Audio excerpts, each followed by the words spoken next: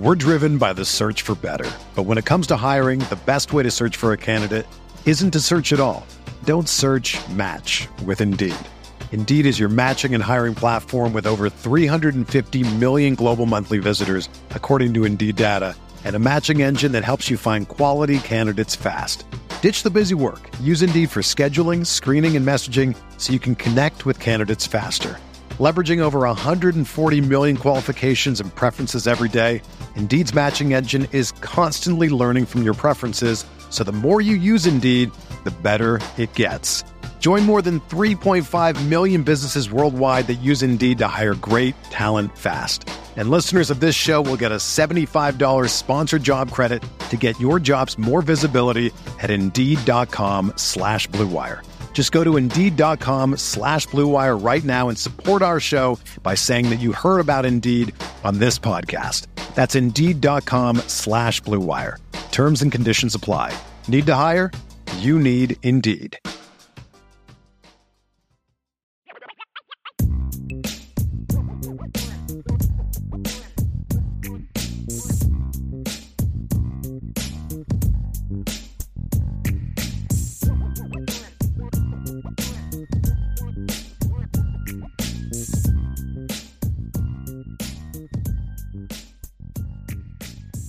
So, Ryan, let's move on to the mailbag.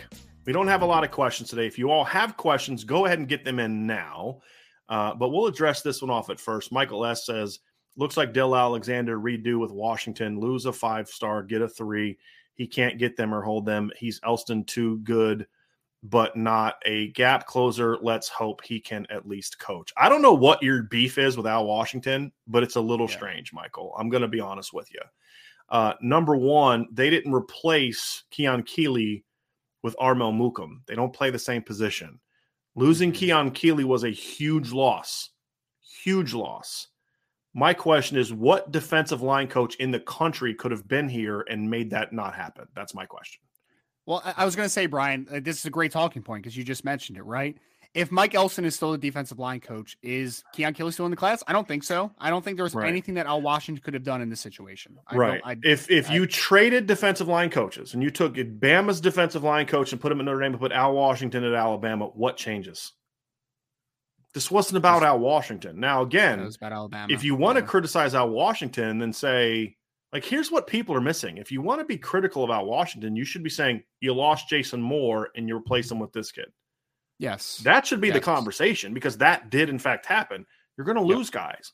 What I don't like is that I feel like we're not having an objective criticism because here's what's happening a little bit too much on the Irish Breakdown boards is the people that are super optimistic are just kind of ganging up and swarming on the people with negative points of view. The problem is some of the people with the negative points of view are being sort of it's easier to go at them because the arguments are just not strong.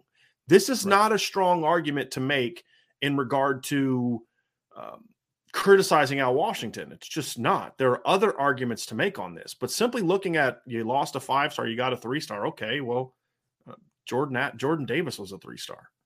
You know what I mean? Like, do we have to have this conversation every single time?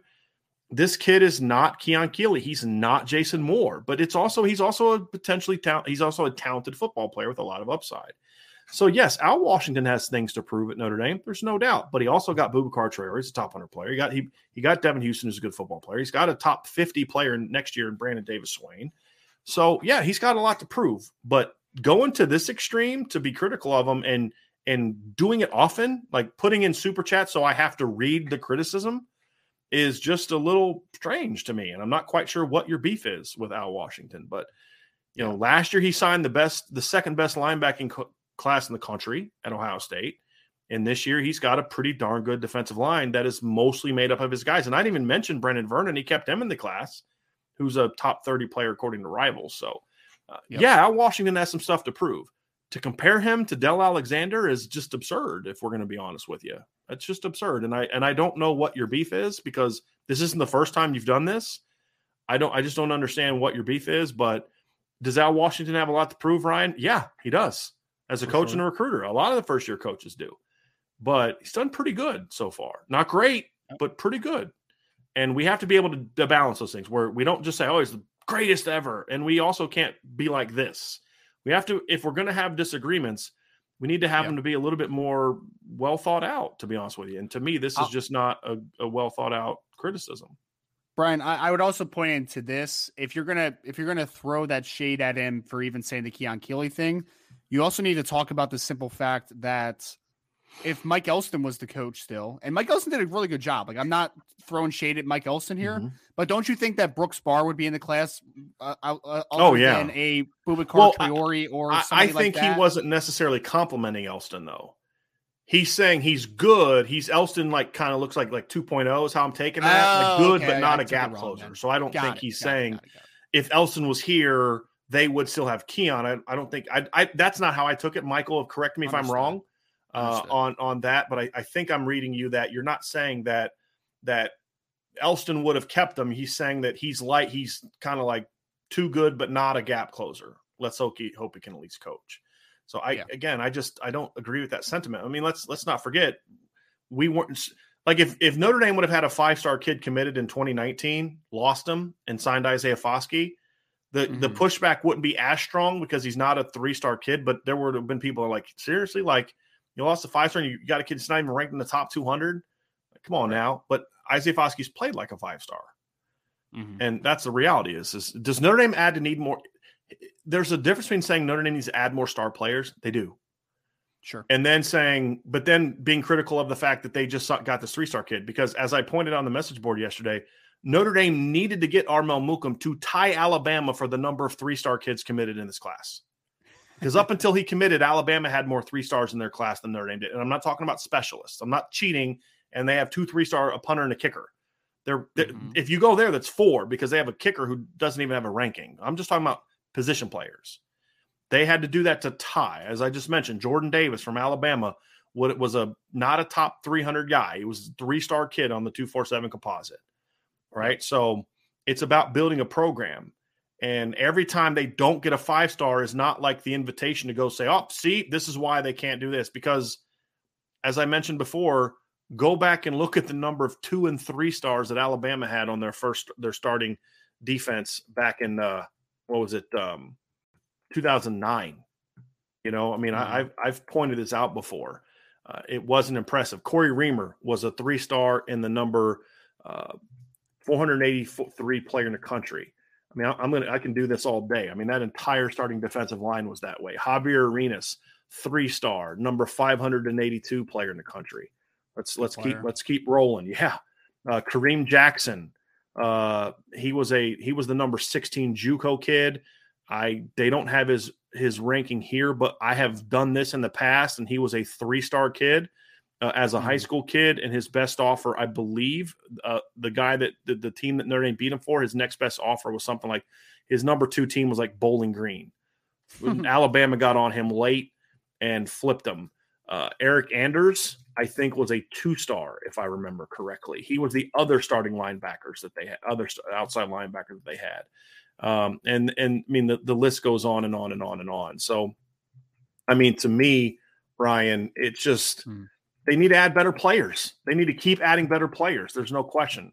Brandon Diedrich, another starter on that defensive line, a 3-star in the number 623 player in the country.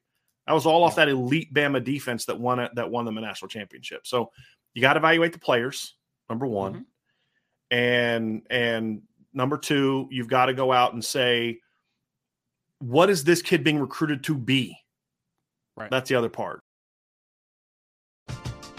We're driven by the search for better. But when it comes to hiring, the best way to search for a candidate isn't to search at all. Don't search, match with Indeed. Indeed is your matching and hiring platform with over 350 million global monthly visitors, according to Indeed data, and a matching engine that helps you find quality candidates fast. Ditch the busy work. Use Indeed for scheduling, screening, and messaging so you can connect with candidates faster. Leveraging over 140 million qualifications and preferences every day, Indeed's matching engine is constantly learning from your preferences, so the more you use Indeed, the better it gets. Join more than 3.5 million businesses worldwide that use Indeed to hire great talent fast. And listeners of this show will get a $75 sponsored job credit to get your jobs more visibility at Indeed.com/Blue Wire. Just go to Indeed.com/Blue Wire right now and support our show by saying that you heard about Indeed on this podcast. That's Indeed.com/Blue Wire. Terms and conditions apply. Need to hire? You need Indeed. Trade Coffee sent us 2 new flavors after my wife filled out their quiz. Big City French Roast from Joe Coffee, New York City, and Black Velvet from Atomic Coffee Roasters in Massachusetts. The Black Velvet was a dark roast with a note of burnt sugar, graham cracker, and malted milk balls. It was a very rich but smooth flavor that reminded her a bit of her favorite dessert, creme brulee. The Big City French Roast was also a dark roast, which is right up my wife's alley. And it was flavored with burnt sugar, baking chocolate, and roasted almonds. The smell in the kitchen while she was preparing a cup of coffee put a smile on my face, and she said the taste was even better and sweeter. And she didn't pick these flavors. They were chosen by Trade after she filled out a short quiz. You got to give this a try. And Trade Coffee connects customers to the freshest and best tasting coffee they've ever made at home by partnering with the country's best craft roasters. These are independent businesses from big cities and small towns. Trade customers are truly impactful for these independent roasters, often being the largest source of new growth for them. Trade's coffee team actually taste tests thousands of coffees to keep 450 different kinds live and ready to ship every day. There's no one perfect coffee, but there is a perfect coffee for you, and Trade's human-powered algorithm will find it. Trade is so confident they'll match you right the first time that if they don't, they'll take your feedback, and an actual coffee expert will work with you to send you a brand new bag for free. Right now, Trade is offering new subscribers a total of $30 off your first order plus free shipping and handling when you go to drinktrade.com/Irish. That's more than 40 cups of coffee for free. Get started by taking their quiz at drinktrade.com/Irish and let Trade find you a coffee you'll love. That's drinktrade.com/Irish for $30 off. So let's go to the other thing. Now, Michael, I will say this. I respect the fact that you are coming with this negativity at a time when there's a lot of positivity, because right now people that have criticism, they're like getting ganged up on. And I don't like that either. You know, like one of the things yesterday was you got to trust the staff. Well, that's not really fair, because that's what we didn't do that with Brian Kelly. I have more faith in this staff. So I'm willing to give this staff more benefit of the doubt, but we didn't have the same reaction that we had about Mookum as we did with Ben Minich. I wasn't as high on the Ben Minich hire. Ryan is a little more high on the Ben Minich hire. I'm not as high. I got to see his senior film, right? So, I mean, there's other guys that we're not as high on as some other people. I don't have Boubacar as a top 100 player. 2 other recruiting services do.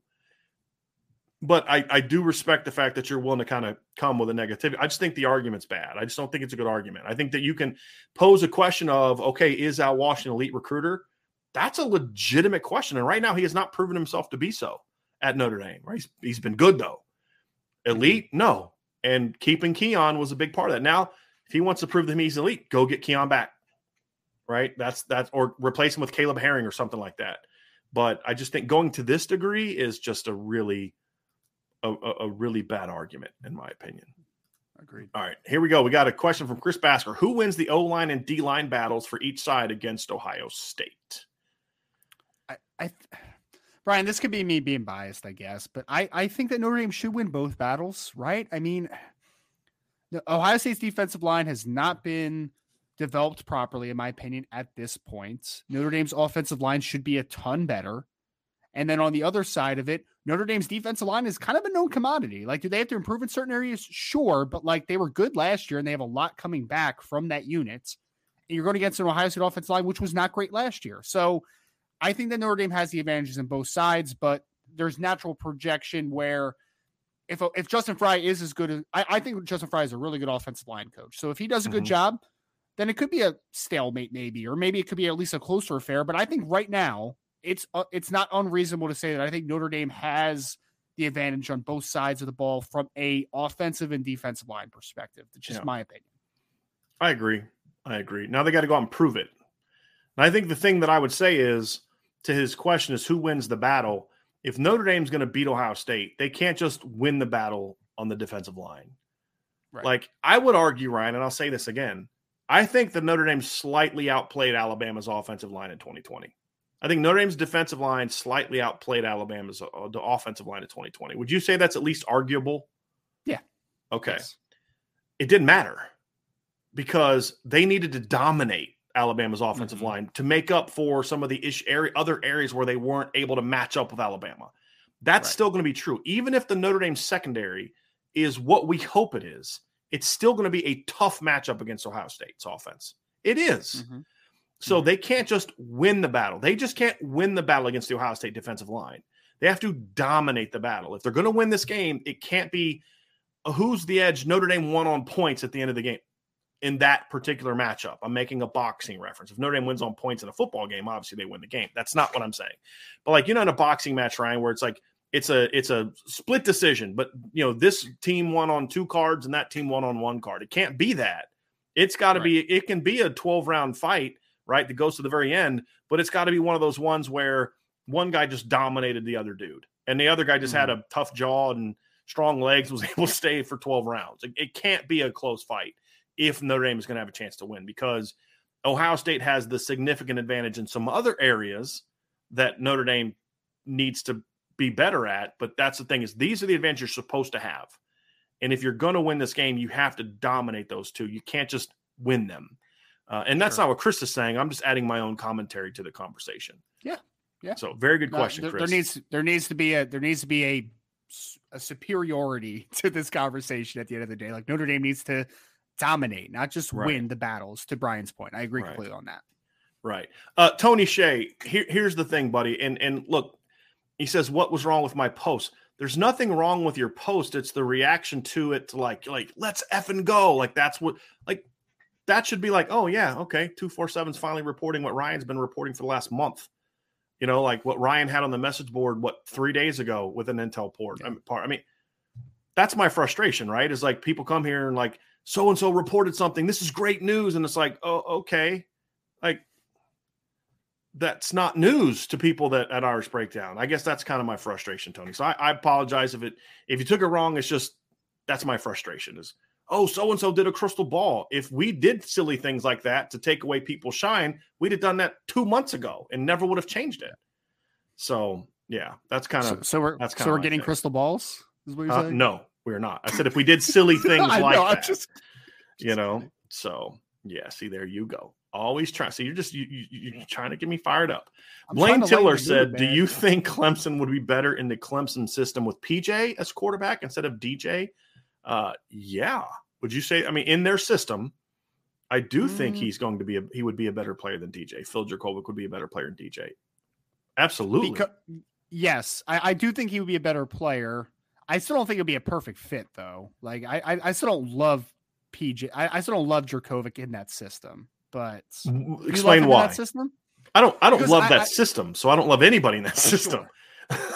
Look, it's very like there's like a big emphasis on just like playing shortstop at quarterback, basically, right? Like, you're getting the ball out quick, you're throwing some RPOs, you're throwing a bunch of screens. It's very spread oriented, but like college spread, not like a pro style spread.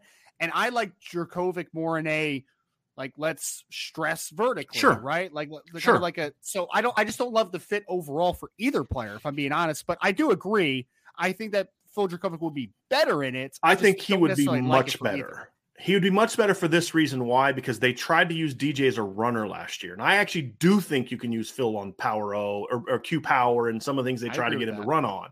I think that Phil is a better deep ball thrower than DJ is. And they like to throw a lot of deep balls. So that's why I think Phil would be much better in that system. I think your beef is similar to mine, Ryan. I just didn't like. Now, when we talk about it, we're talking about what we saw from the system last year. I don't know if it's going to look like that this year. We don't know what it's going to look like now that Brandon Streeter's running it. He was the quarterback's coach, so I don't know how much different it's going to be. You hear things from Clemson people. It's going to change. It's going to be this. It's going to look different. They're going to make this wrinkle. They need to. They need to. And I hope Brandon Streeter does that. But it's if we're just looking at what it was, and what it was, Ryan, I didn't like it. I didn't like the system. I don't know what happened to Tony Elliott the last 2 years, but it was really poorly done. But I think Phil would have been much better there because Phil could do a lot of that running stuff. Now, Phil's not a fast kid, but he's a really athletic kid. You put him on Q Power and some of that stuff, I think he would run that well. It's stuff he ran in high school. I actually don't think BC does enough of that, to be completely honest with you. They don't use enough of the Q power, of the read zone stuff to let Phil do that. I kind of understand why. I kind of feel like they don't want him to get hurt, but I think they haven't used him enough of that stuff. But I think Phil would fit really well in that system because, remember, he is a spread kid. He ran that stuff in high school. And so the combination of him as a runner plus his deep ball throwing ability, I think would have really fit into that offense much better than DJ. But to your point, Rand, I just didn't like the system last year. I thought it was stunk. There's no method of the madness. They didn't recruit well to it. They weren't recruiting the Amari Roger, Hunter Renfro type kids anymore. They were just trying to recruit a bunch of like tall outside guys. Yeah. But like the tall outside guys they had in 2008 could freaking run. And the kids they've recruited the last couple of years couldn't run like that. You know, like Bo Collins being Miles Boykin, I think would be really good. But that's not what that offense looks for.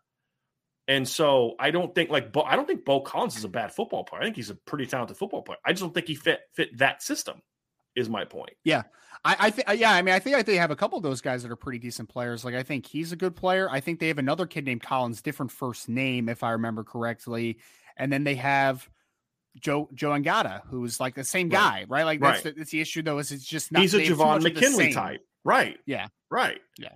So again, in Joe Ngata in Notre Dame's offense of 2020, playing the Javon McKinley roles, good football player. Trying to be T. Higgins? Trying to be Justin Ross? You know, and I think that's the thing is if Brandon Streeter adapts the pass game to fit the personnel he has, that I think will make the Clemson offense a lot better than it was last year. Yeah. A lot better. And that's what we need to see. But in what the system that we had, then it's a different deal. And that was my issue. Clemson didn't all of a sudden not have any talented kids. Right. That wasn't the issue. The issue was more they had talented kids playing and doing things that, like I don't think DJ's a bad quarterback. No. I think he's got some accuracy issues and some other aspects of it, but he's not as bad as he looked last year. Now, he's not as good as he looked the year before, but he's not as bad as he looked last year. I think he's somewhere in the middle. I just think the system was really poorly designed for him. And I'll say this, I think that he would do better in BC's offense. Not than Phil, but just then, like, I'm only looking at DJ in a system that's drop back, pro style, you know what I mean? I think he'd be better there than he was in Clemson's system. I think Phil's better than him in both because I think Phil's a better quarterback than he is. That's just a fact. So very interesting question, Blaine. Very interesting question. Here's a good one from Scott Yerbick. Who is the best player Notre Dame will face this season? Not highest draft pick, so value, but just flat out best player that Notre Dame is going to face this year. It may end up being the highest drafted player, though, and I think it's Miles Murphy. Man. Okay, like I think interesting. That kid's I was only saying that because I could see C.J. Stroud being the number one overall pick. That's more value related.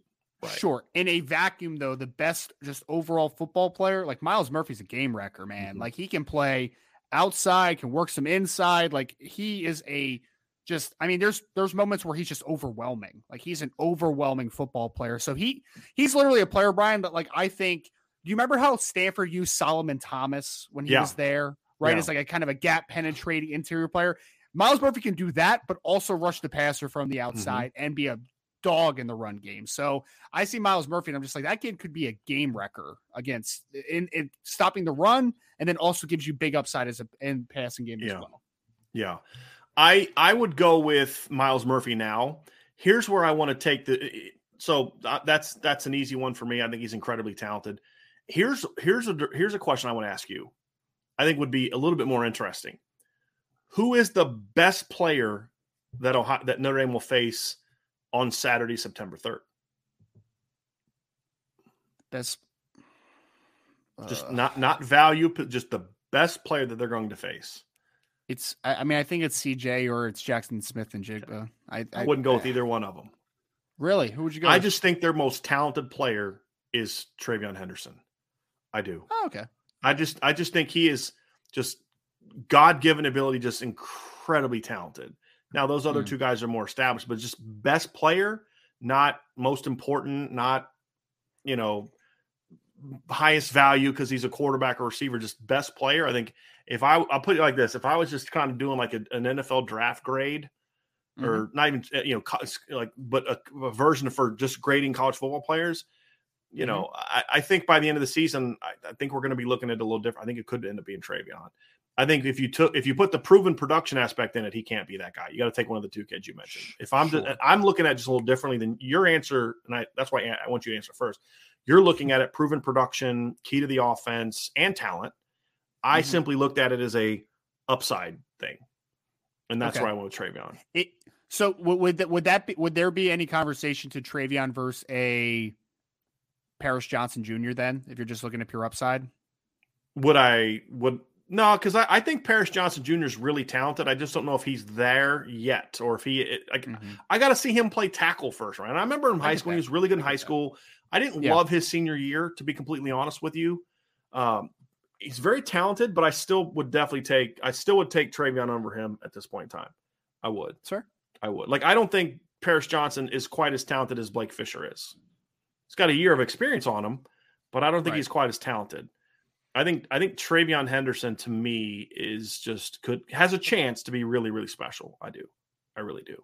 But it's a good problem to have if you're Ohio State, to be having that debate where you could make an argument that CJ Stroud isn't their quote unquote best player.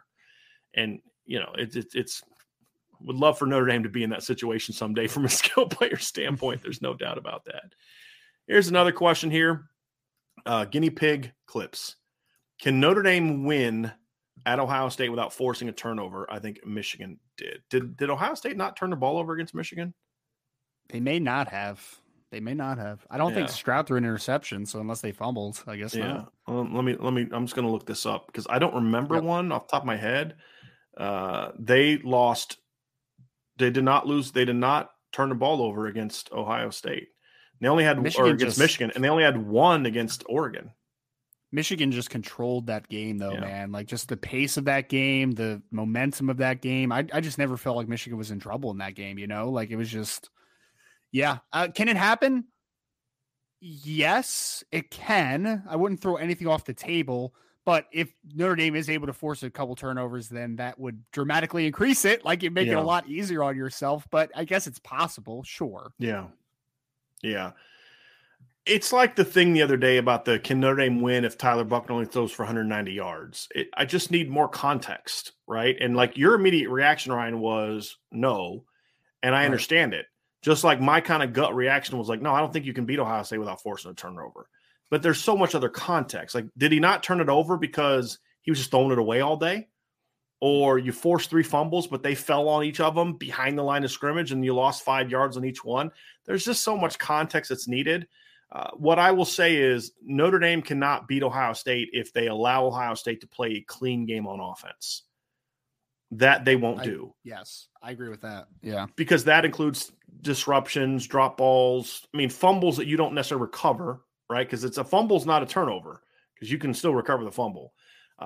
I could see where they force Ohio State into 3 turnovers and lose, depending on where the turnovers are. Like if you fumble at the 3, your defense stops Notre Dame on a 3 and out and they punt and you get the ball back at the 35. It's like, okay, you're still going to get you know what I mean? Like, it just depends. There's so much context that's needed, but I would feel a lot better if Notre Dame forced a turnover. But as we showed last year, I mean, it can happen. It can happen. Yeah. The only game that Ohio State played really bad in where they turned it over multiple times is the Nebraska game. They had 2 turnovers in the Nebraska game. And that was a game that could have been Scott Frost's sort of kind of coming out party a little bit if he would have been able to close that thing out. But, obviously they weren't able to get it done. Yeah. Man. Yep. Poor Frost. Poor Frosty. Yep. Chief Brody says, Brian, if you could take I'm going to ask you this first, Ryan. If you could take a torrential downpour ahead of the Ohio State game, would you do it? I think Notre Dame's edge in the run game means that would be a no-brainer. So I think the appropriate question that it's trying to go to, Brian, is, are Notre Dame's chances better in a rain game than it is in a non-rain game? And for that just general sense, I would say yes. But I also think that the torrential downpour would limit a lot of what would make Notre Dame special and balanced offensively. So I don't think it would 100% be like cut and dry. Yes. Right. But like I would steer towards the yes, right? Like if it's a bad weather game, I do think Notre Dame has a much better chance of winning than if it was just sunny and not slick and all that stuff. Yeah, I think they have a better chance, but I don't know if it's significantly better for a couple reasons. Number one, Ohio State has field turf. The reality is in today's era, rain doesn't affect field turf like it used to, number one. Mm-hmm. Number two, I don't think that Ohio State's going to be this awful running team this year. I mean, if they have to put the game on TreVeyon Henderson's shoulders, it's still the game plan we talked about. It's you got to stop the run, and Notre Dame's got to prove that they can do that.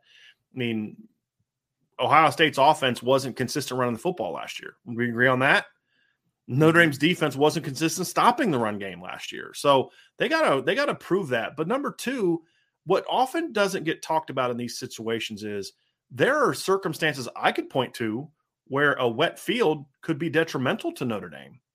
Jackson Smith-Njigba catches a bubble screen, and the Notre Dame player plants to drive outside and falls down, slips in the rain. Sure. I mean, that happens too on wet fields.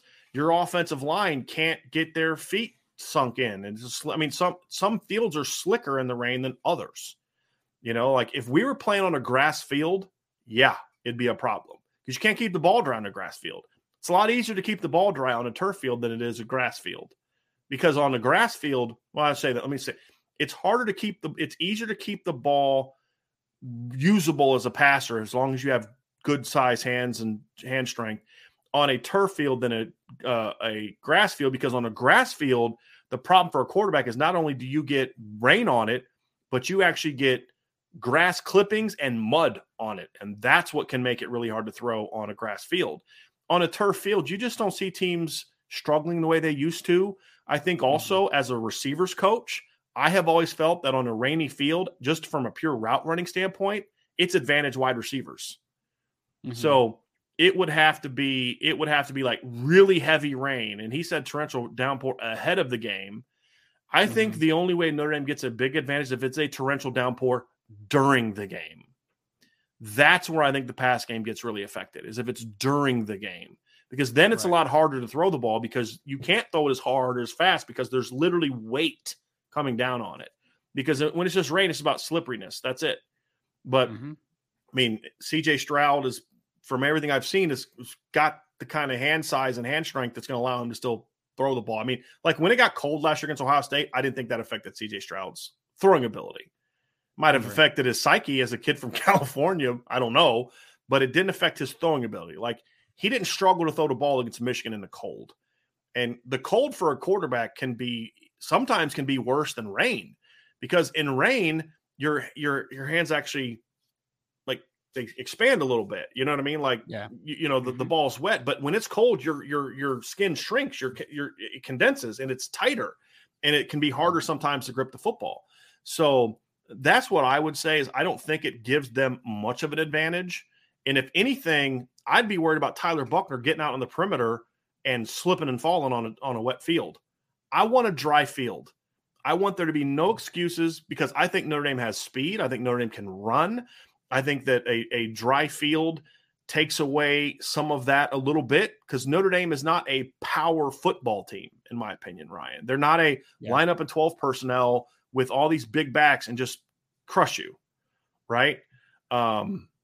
That's just kind of how I look at it. I have a great comment that I need to pull. Yeah, I know where you're. Oh, okay, you're going a different one.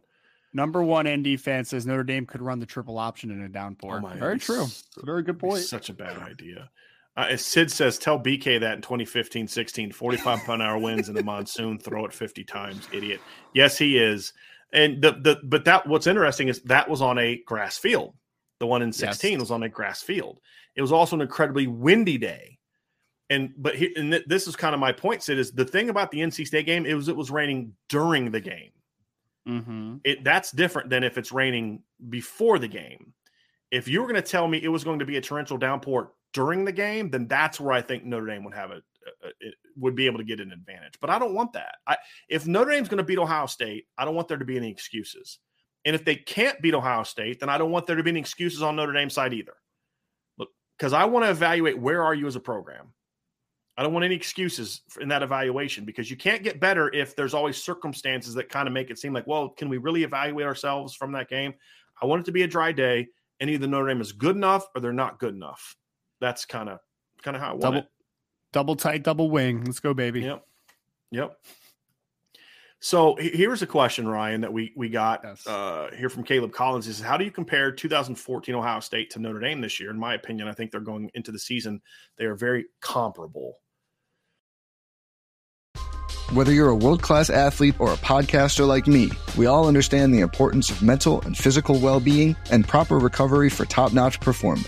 That's why I'm excited that Unified Healing is sponsoring this podcast. Unified Healing is a new and super innovative global network of wellness centers powered by Energy Enhancement System, or EE System. If you haven't heard of the EE System, you'll want to listen up. This technology promotes wellness, deep relaxation, purification, and rejuvenation. At hundreds of locations across the globe, access to a center is easy and affordable. Interested in experiencing the EE System technology for yourself? Go to unifiedhealing.com/bluewire to learn more and find a center near you.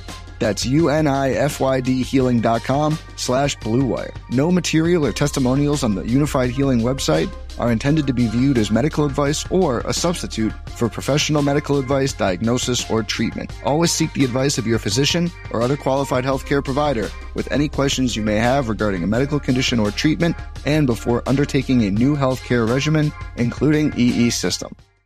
Another day is here, and you're ready for it. What to wear? Check. Breakfast, lunch, and dinner? Check. Planning for what's next and how to save for it? That's where Bank of America can help. For your financial to-dos, Bank of America has experts ready to help get you closer to your goals. Get started at one of our local financial centers or 24/7 in our mobile banking app. Find a location near you at bankofamerica.com/talktous. What would you like the power to do? Mobile banking requires downloading the app and is only available for select devices. Message and data rates may apply. Bank of America NA, member FDIC. It's an interesting one. So that was the team. They had JT Barrett at quarterback. You were replacing. Actually, no, you were going to have Braxton Miller at quarterback, but he got hurt in the preseason. JT steps in, and then he got hurt late in the year. But it was late. I mean, you were in your 12th game of the year when he got hurt. You didn't have Jones thing. Yep. You didn't necessarily have a really, to me, proven receiving core. You know, Devin Smith was a good player. You know, Evan Spencer was a good player. Michael Thomas hadn't really, that was Michael Thomas in 2014 was really kind of the first year we saw anything from him. He played in 2012, only had 3 catches. So there was some uncertainty. He ended up being a good player. And they weren't really good in September, if we're going to be honest about it. I mean, that Ohio State team in 2014 was not a really good football team in September. If you remember, Ryan, they really struggled with Navy in the opener. Yeah. And Navy really battled them tough for a while. Then they went and lost to Virginia Tech, and then they eventually got rolling. But even in some of the blowout wins, like they didn't look great against Cincinnati. They blew Cincinnati out, but that wasn't a really good Cincinnati team, in my opinion. The week after the Ohio State beat Cincinnati 50-28, they lost to Memphis 41-14 at home. And then the next week they lost to Miami 55-34. That's who Cincinnati lost to Miami. That was a 6-7 Miami team.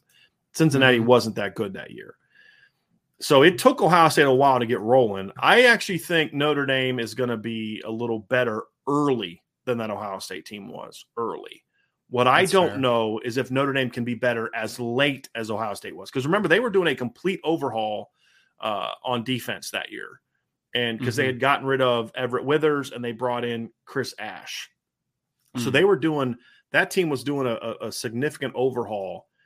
And, you were breaking in a new quarterback, which is comparable. You didn't have a proven receiving core, which is comparable. You were going into year 3 of Tom Herman's offense. So I think they were kind of ready to hit their peak, which is comparable to Tommy Rees. I mean, I see the parallels that Caleb has drawn here. I really do. Interesting. Athletic run throw quarterback in his first year, unproven receiving core with speed. Devin Smith could run, offensive line that has the parts, but necessarily didn't play that great. I see the similarities. I do. I just think that Notre Dame is a little bit more proven than that Ohio State team was early. And I think that Ohio State team to me has a few more dynamic players that I don't know. Like, I don't know if Notre Dame has an Ezekiel Elliott, right? Well, I was about to say, do they have somebody that's going to go down the stretch and do what Zeke did that year, right? Right. I love Isaiah Foskey. He's not Joey Bosa. right now. Sure. You know what I mean? Sure. Like, and that linebacking core they had that year was really good as well. You know, like, can Jason Adamiola be what Michael Bennett was that year? He's got the talent to be, but Michael Bennett had 14 tackles for loss that year. Can any of the Notre Dame linebackers be what Darren Lee was that year? You know, and the other thing too is on like putting the high end talent on the Ohio State secondary and the Ohio State defense in 2014 was greater than what Notre Dame's is, in my opinion.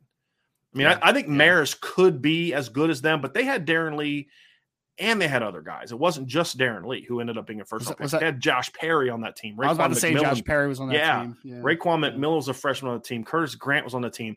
Their secondary, you had Eli Apple in the secondary. You know, he was a freshman, but he was really talented. You know, you had Von Bell on that team. I mean, that was a really high level team on defense. And I don't know if Notre Dame has that kind of high level talent across the board the way that Ohio State did. Mm-hmm. And on offense, I think Notre Dame has a chance to be better than Ohio State at most positions, but that running back difference is pretty big, man. I mean, Ezekiel Elliott was a dude. He was a dude. On a separate note, Brian, I heard Josh Perry doing some commentating or like analyst stuff. I had no idea he was doing that, man. He's pretty good at it. He does really good. He's really good at that. He's very fair, very objective, knowledgeable, but he can explain it in a way that fans can.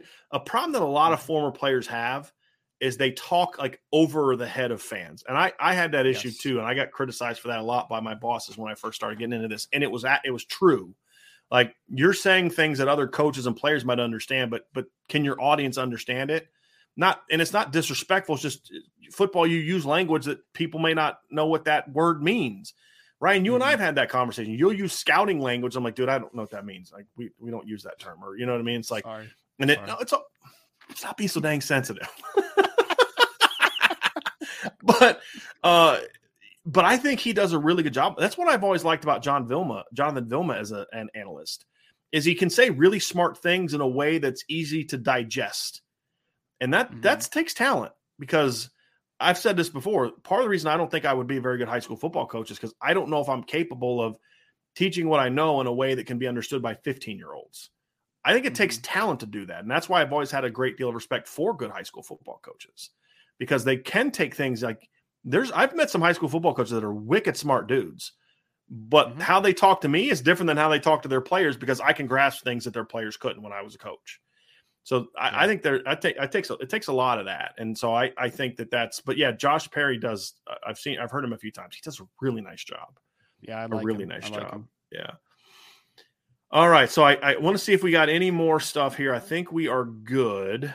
And I think we got not all the good questions. I know there's some. I think we got to the questions that we needed to get to, and we'll comment from Sid Irish. We always bang on Sid for saying things negative, but I think this is a good one. He says, I saw Emil Wagner in the practice clips. He looks like a tight end D end. I really hope he can pack the weight. His athletic is gnarly.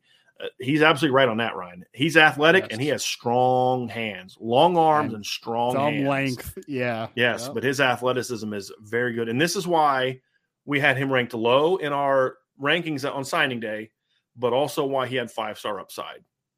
Because he could be a kid that never does anything more than what Joe Alt did last year before he started, which was you bring him in blocking situations as a tight end. And that he can do great there. But can he be an offensive tackle? He may never play a meaningful snap as an offensive tackle in his career because of the weight. But if he can get to at least 290 and keep his athleticism, I think Emil Wagner's got a chance to be a really good football player. Really good football player. The question here is, let's say that in 3 years, Elijah Page and Emil Wagner both reach their potential. And those are your starting tackles, just for argument's sake. Yeah. Because Jagasol, it's an easy thing. He's a right tackle, right? But if Page and Wagner both peak, and they're both reached their full potential, and they're your two best tackles. Alt and Blake are off to the NFL. Jagasol's moved inside. He's starting to guard, right? Who plays left? Who plays right? Because they're both more natural Wagner. left tackle. Okay. Wagner. Okay. Yeah. I mean, he's just got more upside as far as on the blind side. I think Page has pure left tackle upside as well, but like Wagner is just so physically gifted athletically. Like it's silly. It's silly. Let me and honestly, he moves like a tight end as well. Like, so that's, Yes. Let me, as a blocker, he does. Yes, as a blocker, he moves like a tight end. Let me throw a counter argument at you. I understand what you're saying, and I don't disagree with anything you just said. But I would argue that if Emil gets to 290, he's going to be the better run blocker. And I have two thoughts to his size. Number one, you know my stance. All things being equal, I want my better run blocker at right tackle. It's just how I am.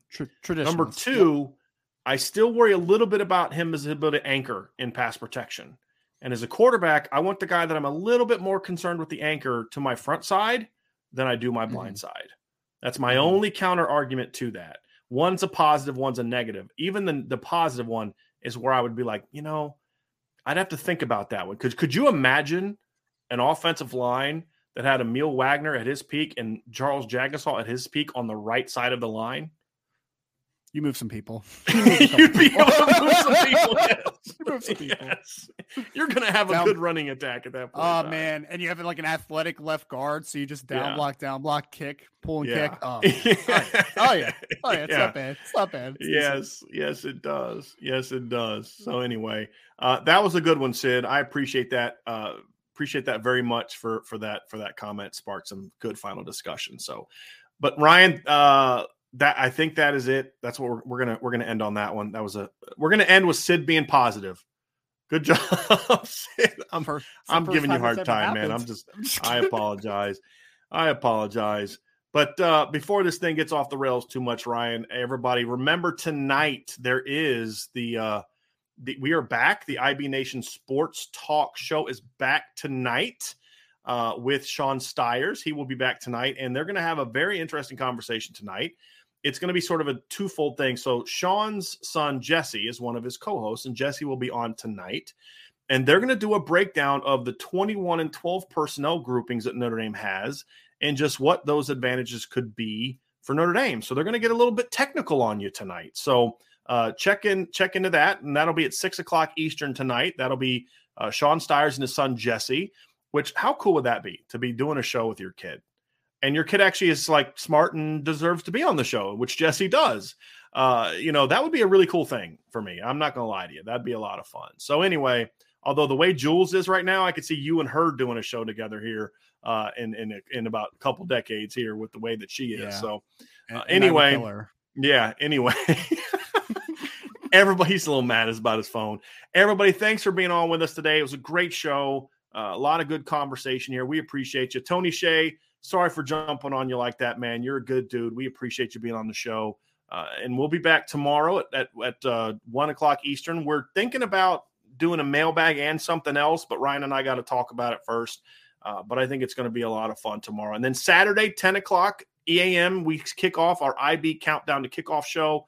We're going to talk about preview the Notre Dame season, make our predictions, and then the second half of the show, we're going to kind of make our college football predictions and then preview a couple games. We'll look at the Northwestern Nebraska game. That's actually going to be a really fascinating game, Ryan. And then you look at West Virginia Pitt. The backyard brawl is always interesting. And then Penn State Purdue is a sneaky important game in the opener for those two teams. So it's going to be a really fascinating weekend. I cannot wait to do IB Countdown to Kickoff. That's 10 a.m. Eastern, and that's why you need to like this channel and subscribe, but also hit that notification bell, share this podcast, sign up for the message boards. If you are listening via podcast, give us a 5-star review. We would greatly appreciate that. And also appreciate your patience sometimes when I snap on you a little bit. I promise I'll try not to do that anymore, especially the people that are longtime listeners. But sometimes certain topics just get me really fired up. And the crystal ball one is definitely one of those topics. There's no doubt about it. So anyway, have a great day, everybody, and we will talk to you again very soon. Thank you for joining us on the Irish Breakdown Podcast.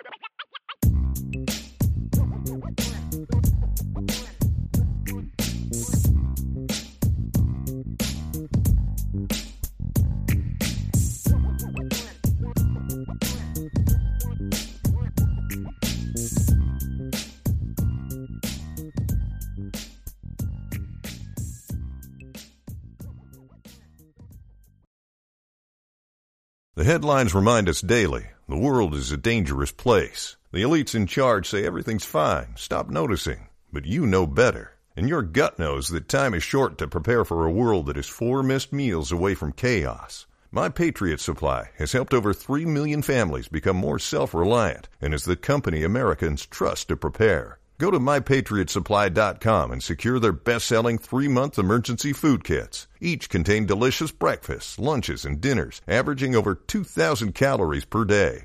Secure at least one food kit for each family member. For a limited time, save $200, plus get free shipping on all their Ready Hour 3-month emergency food kits. You're not ready if it's not Ready Hour Foods. My Patriot Supply also has solar power generators, water filtration units, biomass stoves, heirloom seeds, and critical survival gear. Shop MyPatriotSupply.com today. MyPatriotSupply.com.